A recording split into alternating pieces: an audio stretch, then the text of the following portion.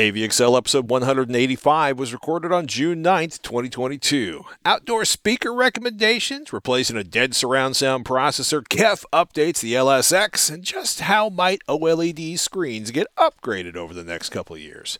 All that and so much more. And don't forget, email ask@avxl.com if you got a question for us. And thank you, seriously, thank you to everyone that supports us at patreon.com/avxl. Your monthly contributions make this show possible. Testing 1, 2, 3. All right. I'm not blowing anything out. Ignorant weasels chewing on your soul. Ignorant weasels. Do you have speed? Yeah. Welcome to AVXL, your guide to the best in home video and audio gear, no matter what your budget is. I'm Patrick Norton. Hey, I am Robert Heron.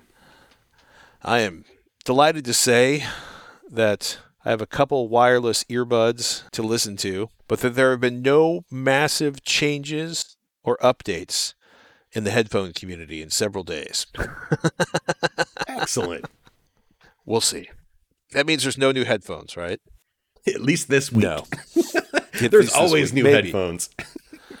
Or I just looked at the wrong page. Oh my goodness. Remember I talked about how a speaker died? We'll talk about it later in the show, but I had a successful experience with a dead speaker being replaced under warranty. It was very exciting. Oh, very cool. It's so nice when it works out. It is nice when it works out. It's also funny how rare it is for gear to die, but that's a whole nother conversation. Rob, you're a regular consumer of the Stop the FOMO channel up on YouTube, and you were really impressed by a chart that they put together talking about how OLEDs could potentially improve over the next couple of years, 2023, 2024. Totally. He condensed it down into the basic technologies from the various manufacturers out there currently dealing with this hardware, and I'd say this is one of the best videos he's put out so far. Some of the main points he covers in this video, which I will definitely link to in our show notes. One being the chemistry improvements. We're talking about efficient and stable light emitters and making them even more so going forward. There is a current battle you could think of between the chemists over phosphorescent versus fluorescent chemistries. However, it seems like both camps, even though the folks in the phosphorescent group are like, oh no, this is the future. The fluorescent folks who've been around forever are like, no, we can keep improving what we're doing and keep it up just nicely. However, in the timeline he outlines, by late 2023 or early 2024, we should see more of the inkjet printed style RGB printed OLED display options out there, with more manufacturers getting into the game at a variety of sizes. And that will just simply help increase not only the availability, but lower the costs for all of us. When it came to Samsung's QD OLED tech, specifically in terms of chemistry, they are looking at a brand new blue emitter, which is the primary color they use, with a quantum dot converter. And that chemistry is likely to be introduced in CES timeframe. We're looking at 2023, January. We should see something about that. The other improvement he shows about making OLEDs a better, more robust, brighter display is the physical subpixel size. It turns out that the subpixels on your traditional OLED display come nowhere near close to completely filling the available space when they actually put them in there. And by increasing that subpixel fill from the typical, say, sub 30% to over 60% is another method of increasing not only the brightness, but you could potentially run those emitters at lower levels to achieve the same brightness. Either way, an improvement in efficiency and longevity. And a couple weeks ago, we were talking about the meta lens features and diffraction grid technologies that can be used to improve current OLEDs by simply redirecting some of the stray light that may be going not in the typical perpendicular outward direction toward your eyes and getting it there. Those technologies, at least according to Mr. FOMO, that should be something we should look for in LG's next flagship. Overall, I would say this is one of his best presentations, and it really just gives a good, quick visual overview of how the different display manufacturers are aiming to not only make cheaper OLEDs, but better OLEDs as well in terms of brightness and longevity in particular. And for that, I am very thankful. And it is a channel that is, I will say, I watch it quite a bit. He does good side-by-side comparisons, too. There's a core group of reviewers out there that I think are doing some really good work, and Mr. FOMO is improving with every episode. Mr. FOMO. I should really learn his name. Like, everyone just calls him FOMO. You say FOMO and you know who you're talking about. I'm just kind of fascinated by how little or how much space the subpixels actually could expand at this point. That's Truly a pretty wild concept. So, Kev's kind of been on a roll this year. I feel, well, this summer, right? They dropped the LS60, which is their tower version of the LS50 wireless, which has some pretty spectacular specs, and it has at least one friend of mine drooling and desperate to bring it into his lifestyle. Also, I dig the blue that they come in. They upgraded the LSX with the LSX2. I actually have thought of this speaker as the baby LS50 wireless. Something that Kev confirmed with Darko Audio is that this is the same 4.5-inch magnesium aluminum UniQ unique 11th generation driver. It's got a 3/4-inch aluminum dome tweeter. Those are concentric with that tangerine waveguide that we've seen in so many of Kev's systems, especially the LS50, the LS50 wireless, the original LSX, and now the LSX2. Apparently the same drivers and the same amplification. So I've used these on a desktop in a living room to replace the speakers, or when I wanted to have an audio experience that either wasn't the speakers built into the television we had in the RV, or because I wanted to listen to music in the RV, because the RV speakers are almost always trash, and the ones in our RV were an especially terrible form of trash that I just let us never speak of them again. a significant upgrade. Oh. Without a doubt. Dude, the speakers, in our little TCL 42-inch TV were a significant upgrade over the premium audio experience that was included in our RV. There's probably a real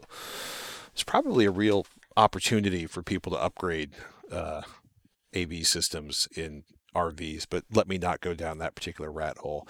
So anyhow, I've used these as desktop speakers. I've used them in the RV. I've used them as a secondary speaker system in the house. I've used them temporarily in the garage. I think they're a little nice for my garage, but my garage is not a nice place unless you like dust and oil and mayhem.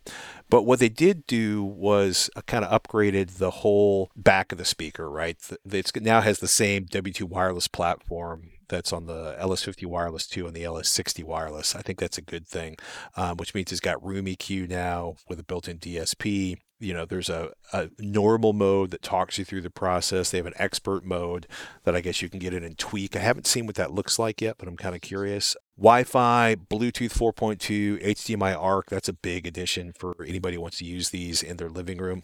Toslink optical USB-C, which makes it really easy to connect to your desktop. 3.5 millimeter analog inputs. 802.11 ABGN ACM, and they also have a pair of RJ45 jacks on one speaker and a single RJ45 jack on the second speaker. One of those is for Ethernet. The other one allows you to create a wired speaker connection using the standard Ethernet cable, which I am a huge fan of. That's actually how I run them most of the time.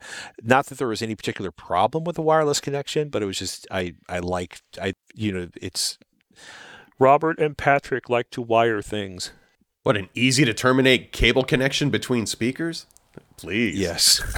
I like that. One less thing crowding up the 2.4 or 5 gigahertz frequencies. One difference that inter-speaker connection makes, if it's wireless, everything gets resampled to 48 kilohertz 24-bit PCM. If it's wired, then everything's resampled to 96 kilohertz 24-bit PCM, which is kind of funny because network, they tell you it can do up to 384 kilohertz 24-bit, but I guess it's resampled. Quite frankly, I think high res is more than most of it. I'm not particularly fussed. I like as little resampling as possible. Then again, I listen to almost exclusively standard Redbook CD audio FLAC files. But optical and USB-C, it'll handle up to 96 kilohertz, 24 bits, and HDMI input. That HDMI input is like 48 kilohertz, 16-bit.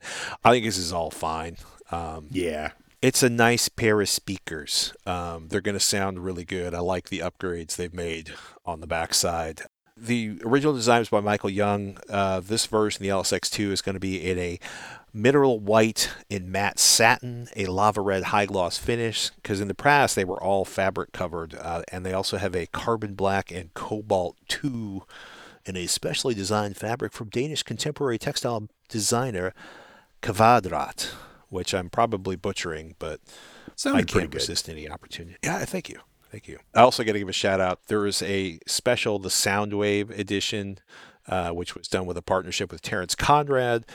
They have a Soundwave pattern woven into the fabric with a blue driver inside the blue concentric driver tweeter inside the main driver. I want to give a shout out to Terrence Conrad. He passed not too long ago. I actually worked in a Conrad's furniture store, like I think the only one that was in the United States, which was in Lower Manhattan. And the man had style, and I still have a couple of his design books. Seriously, I ran the original LSX, like I said, on a desktop in a living room as the upgraded audio for the RV in several better or worse locations around my house. This looks like a worthy upgrade. Really curious to hear it. Not the cheapest upgrade. It's going to be about $1,400 here in the U.S. $11.99 if you're in Great Britain. Cobalt blue. Pounds. Send me 2 of the Shipping? cobalt blue, baby. They're so pretty. Yeah. The blues are so pretty. And those are going to be shipping June 23rd. So, Couple weeks. yeah, I need to find a dealer that has these in the LS60s in stock. Very, very curious to hear both of those. Very cool. I am. So, definitely worth thinking about. You know what else is worth thinking about? Our patrons. We think about you all the time. Yeah, And we right do. now, we're thinking about, we've been going through, listing another 6 patrons. We started from the very first patron back at the tail end of 2015. We're up to May of 2016.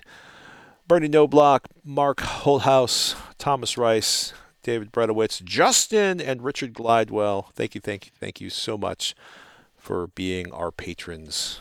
Because quite frankly, without you, this would not be possible. You guys make this possible with your monthly contributions. And I should point out, we had a couple of questions about our last Hangout. One was whether or not we recorded the Hangout audio for folks to listen to later. Frankly, we treat it like a live event. We want it to be special. We want it to be something that happens with the people in the room. I will think about recording and making the audio available for later consumption. That is an interesting concept that, quite frankly, never occurred to me, because apparently I have a small and narrow mind. And several folks had comments similar to Laura's. And Laura wrote, I did not receive any announcement of the Zoom Hangout. It was pure chance that I looked at my phone and the link was there. Well, that's because the Hangouts are technically for $10 and $20 patrons. If there's a light turnout, or folks leave early, or we just pick the worst time ever and there aren't that many people to hang out, we open up the Hangout to folks in the other tiers. The $5 tier, for example, gets early access to the show. The $10 and $20 tiers get the Hangouts. And we, if it's a light thing or people are leaving early, we like to open it up just to give more people a chance to participate. We are going to tweak the tiers a little bit. We've had interest in a Discord channel, some things like that. If there's something you're interested in us doing for you as patrons, do us a favor, let us know. Ask at avxl.com or post at patreon.com/avxl. And hey, seriously, if you're on the $10 or $20 tier and you have not been seeing the Hangout announcements, please let us know. Patreon.com/avxl or email ask@avxl, and we'll figure out why you're not seeing them, and we will fix that. And seriously, to all of our patrons, thank you for your patronage. Your monthly contributions make this show possible, and we really appreciate that. Yeah, we do. And I have some ideas too how we could use something like Discord to we'll get into it. But that would make for some interesting features where I think we could get everybody in at least to listen, and then participants at the higher tiers to begin with. And who knows? That would be one cool way to do it. And it would incorporate audio and video into one thing. And it could be the all-around fix we might be looking for. So we will investigate further. And speaking of our crew, the good folks over at Reddit on the AVXL subreddit, in particular, I have to give a shout out to Flynace2000, who posted, quote, thinking of using Zone 2 on my Pioneer LX305 for my backyard for music and eventually outdoor movie nights. Are monoprice outdoor speakers any good? I want to keep the pair to under $300 or close to. That's a good question. That is a good question. So monoprice speakers, like monoprice headphones, are either very, very good or not so good. Two of my favorite headphones of all time to recommend to people and to use myself. One monoprice headphone, one monolith headphone. A couple other of the earbuds and headphones I've heard were horrible. In any case, the speakers are like that too. Some of their speakers are better than others. It really depends on which model you're looking at. Again, the monolith stuff tends to be higher quality than the general monoprice stuff, but I digress. The only legit outdoor speaker roundup I know of was done by Brent Butterworth over at the Wirecutter. I've seen a lot of like top 10 speakers for summer outdoor fun where they kind of have a trashy collection of crappy, reviews off of Amazon, Turning that search have been results called into a segment. that, or a listicle as the case may be. Yes. But Brent is somebody, we've known for a long time. He's a fantastic product reviewer. He does headphones, he does speakers. He's probably tested more subwoofers than anyone else alive. He said the Monoprice 13614, their 6.5-inch weatherproof two-way speaker, quote, have an extremely bright and blaring sound. Now, if you're into bright and blaring, that might be the perfect speaker for you. For the rest of us, it's probably a pass. Brent's pick from OSD Audio they're fully sealed, so you're not going to have any spider, rain, or dust problems.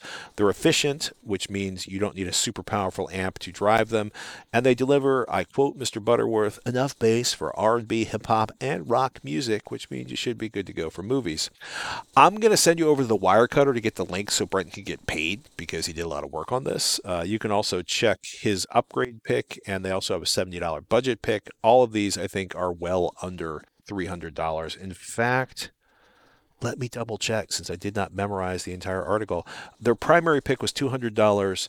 Their upgraded pick was $175, and their bargain pick again was like $70. So lots of options there. Wirecutter reviews best outdoor speakers. Brent Butterworth did that one. Or we'll have a link in the show notes, or just search for best outdoor speakers in Wirecutter. There's some good stuff in there. And also, Brent's pick was a brand of speakers that I would not have known existed. So heads up on that one. Very cool. Hey, another good post over on the AVXL subreddit, on the Reddit, of course, came from Dab69, who had this question. My Emotiva MC700 just died, and I'm looking for a replacement suggestion. I'm leaning toward replacing the system with a Sonos, but I'm not completely sure if that is the direction I want to go. That's another good question. Right. I'm digging it. Yeah.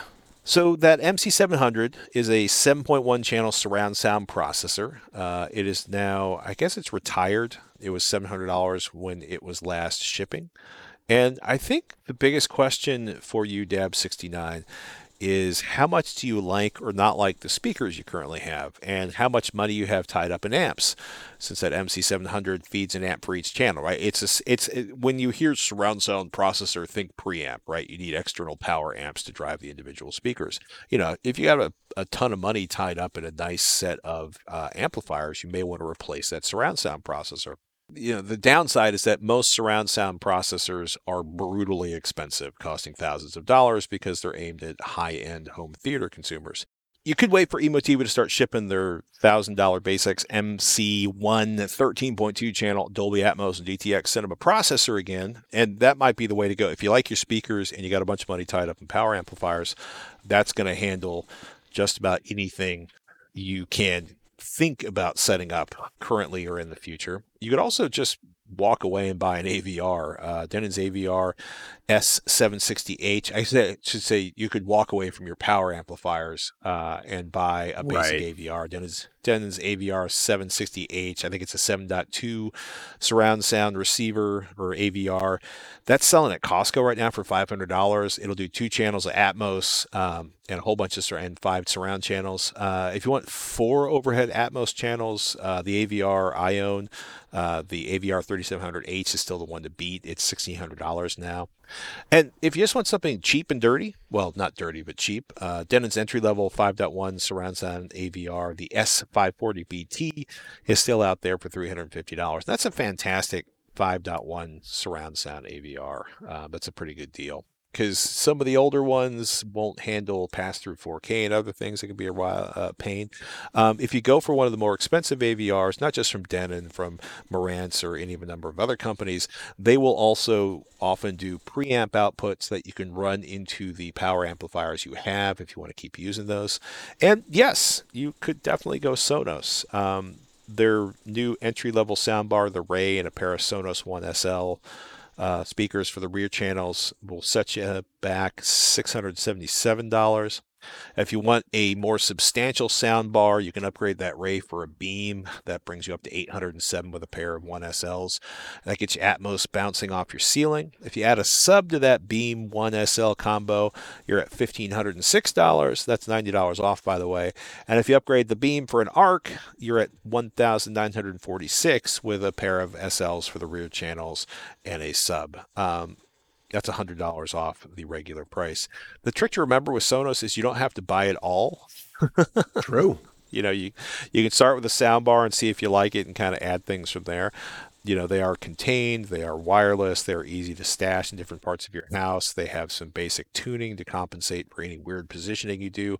And also cheaper, smaller subs, or we presume cheaper subs that are smaller are coming. If the FCC reports are any indication when those are going to arrive, we don't know. But man, I think the biggest thing is, do you like the speakers you have now, or do you want to replace them? Because if you like the speakers you have now, I'd say either hold out for another surround sound processor or get a discrete AVR, especially if you want to add the ability to do Atmos overhead channels. So That sounds like a good plan. you got options. You do. And they're all pretty good. They're all pretty good. By the way, if you've been in the market for a Sonos Roam or Move, I noticed while I was looking up the other prices that those are on sale at Sonos.com. Está bueno. Oh my goodness. Hey, I mentioned a rare fail by a demo product I'd bought, and that I'd talk more about what happened with the return process. The upside is, outside of the product being bad, so I bought a Kali Audio LP6 V2 powered monitor from Sweetwater. It was a demo, so I got it for 20% discount. And I bought the other one, I should point out, quote, well used, unquote, for $109 from B&H Photo. I'm not sure what made it well used. It looked flawless, so it was well worth the near 50% discount to me. The LP6 V2 I got from Sweetwater, though, it sounded great for about 8 or 10, 12 minutes. Then there was a loud pop. Like if you were, if you plugged an RCA cable into your power amp and cut the end off of it and started bridging the channels, like a big nasty pop. There was a pop. My ear went ow. The speaker died. Power cycling it brought it back to life for like 2 minutes, and it would just play for a little bit and die, and play for a little bit and die every time I restarted it. And each time it died, there was that big pop. So, maybe some kind of circuit breaker or something inside of there. Capacitor failure.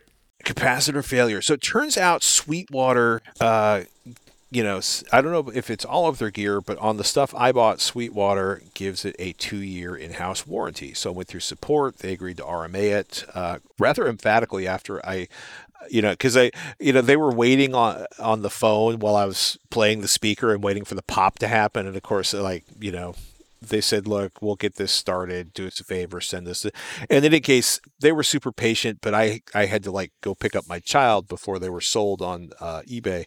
And of course, literally like a minute after I got off the phone and was about to leave, I got the big pop. So then I got a video of it popping like every 60 seconds or 2 minutes and sent that to them. And they were very emphatic at that point. Like, yep, that's definitely broken. And was I sent them that video. So they sent me a fresh speaker. They sent me a return label, and I have to finish packing up the old speaker and sending it back to them. So props to Sweetwater for being fairly chill to deal with on a product replacement on a demo model that they sold to me. That's wonderful.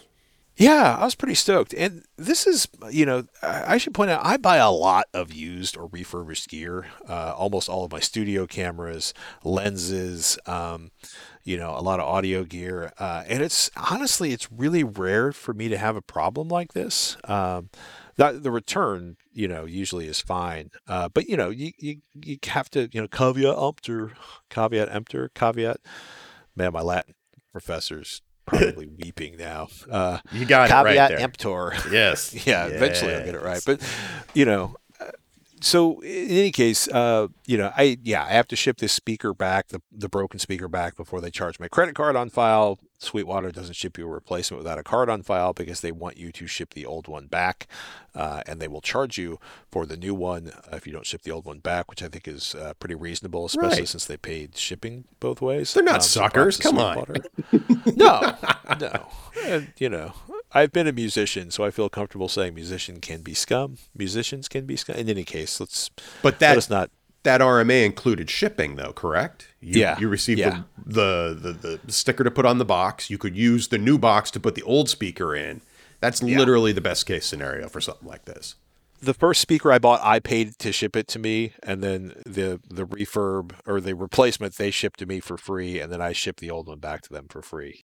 I gotta be honest with you, I've bought used or refurbished or open box or demo gear from audio shops, from camera stores, from Craigslist, eBay, US Audio Mart, Guitar Center, Adorama, B&H Photo, Apple. I bought a couple of refurbished Apple laptops at apple.com or the Apple Store. Bought stuff from Dell's Outlet. I've bought stuff from Amazon. Generally speaking, especially on eBay, you want to make sure there's a return policy or that it seems legit. I'm always skeptical. I try not to buy anything I can't afford to eat the cost on used off eBay because sometimes eBay is flaky. That's just the nature of eBay. I also say be careful about open box stuff depending on where you buy it. Best Buy is kind of notorious for having stuff missing on the box but charging nearly as much as the thing cost full retail. I don't know if they've gotten better about that. So, if you're looking at an open box thing from Best Buy, make sure the discount is deep and verify what the return policy is and check to make sure the product's working like the minute you get it home. Right. If I'd bought this speaker from other venues, I would be SOL, to use a highly technical phrase. But Sweetwater's warranty saved my bacon in this case. So pay attention to the warranty or the return policy, especially if you're buying from some places where, just be aware. Truly. Just saying. I went through something kind of similar with a new cell phone purchase recently, a couple months ago, where the first device, it didn't work the way as expected. So the solution was to swap it out for another device. And I literally ended up in that scenario where we're sending you the new one. We're going to put a temporary charge on your card while we get that to you. So you get it immediately. And then you can just take the old product, throw it in the new box, and ship it right back for free. And it all worked out in the end. It's nice when it all works out in the end. It's good to know what those terms and conditions are, though, before going down that route. Be it with a new device or, in your case, just looking at used or gently opened gear, so to speak. You hope. Hey, and before we get out of here, I just wanted to mention that as far as what I am watching right now, I am trying to finish up my first run-through of the wonderful game Cyberpunk 2077. I would say it's wonderful nowadays with a few updates and everything like that. This game is one very dystopian glimpse of a potential future. It's got that right blend of where everything seems possible in another 50 years or so. So overall, I would say number one, ray tracing in that game, even on a quote unquote not next gen engine, still looks damn good. And it's really one of my favorite things about that game is just the visual characteristic of it. And of course, just some wonderful quote unquote radio stations where you can select different types of music, everything from a quote unquote news station on to various genres if you're just into certain types of sound, or you just want to change it up for every vehicle you jump into. It's awesome that way. I really do like the audio in the game a lot. It is definitely a game for mature audiences. There are some very dark storylines in that amazing audio visual glorious presentation, but the laughs and humor are kind of not nearly as impactful as the say darkest of the story in that case. But So much darkness. I will likely end up playing through this game again, just trying different things. It's one of those dialogue driven games too, where you can make choices. And for me, I would say one tip for anybody is just to keep your finger on that F5 button for a quick save. So if you aren't planning on replaying the game again at some point in the future, you can at least try out different scenarios to see how they go down before you just kind of make your final permanent save and move forward from there. But overall, I'm really digging it, more than I thought I would. And I think it's more about the size of the environment and the variety of the environments you can be in, from outdoor landscapes to dark, danky streets and cities to high-end, homes and businesses to cruise through, and just the characters in the game itself. It's all pretty cool. Nice. I've got my money out of it for sure. And, we were talking about OLEDs earlier, and I just have to say that one of my biggest complaints overall about every OLED I've ever seen is that your SDR brightness, when you're watching regular content, is generally significantly less than it is when you're watching something like HDR content. It never jumps to that brighter, boosted level. Or when you hear about peak brightness levels of OLEDs, it's never that for SDR. And that is not the case with LCD technology. Usually in every LCD I look at, there is a way to achieve literally the same brightness you'll get out of an HDR presentation as you will an SDR presentation. And it's all the more reason to consider something like LCD technology if you are not dealing with a light-controlled room environment. If your primary viewing is going to be connecting an SDR source, be it a cable box or whatever, you might want to consider something a little brighter, or at least as far as SDR viewing goes, when choosing your next display. It's something I kind of hope they would change too, and I guess I see why they don't in general, because when you are in HDR mode, you are driving the panel harder, you are using more wattage, you are running it literally hotter. So maybe they don't want SDR to be as bright as HDR for, folks who may want it, just due to the fact that it will provide a little extra wear and tear on the panel. But that's something to keep in mind. Say, for example, something like Sony's A90J, last year's probably #1 OLED panel. That thing will easily hit 700-ish nits in HDR, but for SDR, you won't crack 500 in any kind of a reasonably calibrated mode. I mean, that's still pretty bright, but you compare what you can get out of a value LCD for a fraction of the price, and again, it really comes back to that room environment. If it's light controlled, it really doesn't matter. Your OLED's always going to look good in that environment. But consider carefully what it is you're actually going to be using your TV with the majority of the time. If it's SDR sources like, most of your YouTube videos, or just TV in general, an LCD. A DVD collection. Yeah, an LCD can provide a much brighter viewing experience for when it's needed. Good to know. Yeah. With that, ladies and gentlemen, we're going to wrap up this episode of AVXL. If you've got a question for us, email ask@avxl.com, tweet at Robert Heron, at Patrick Norton, or at AVXL. And, of course, if you're a patron, and we thank you once more to all of our patrons, you can, of course, message us at patreon.com/avxl. We'll keep an eye out for those. And, hey, in case you missed it, we are on the Reddit, and that would be r/AVEXCEL. So you have options, people. We want to hear what you're curious about. We want to hear your questions.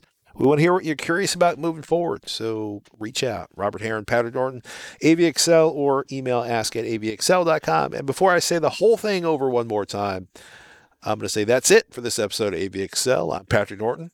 I am Robert Heron. We'll catch you next week on AVXL.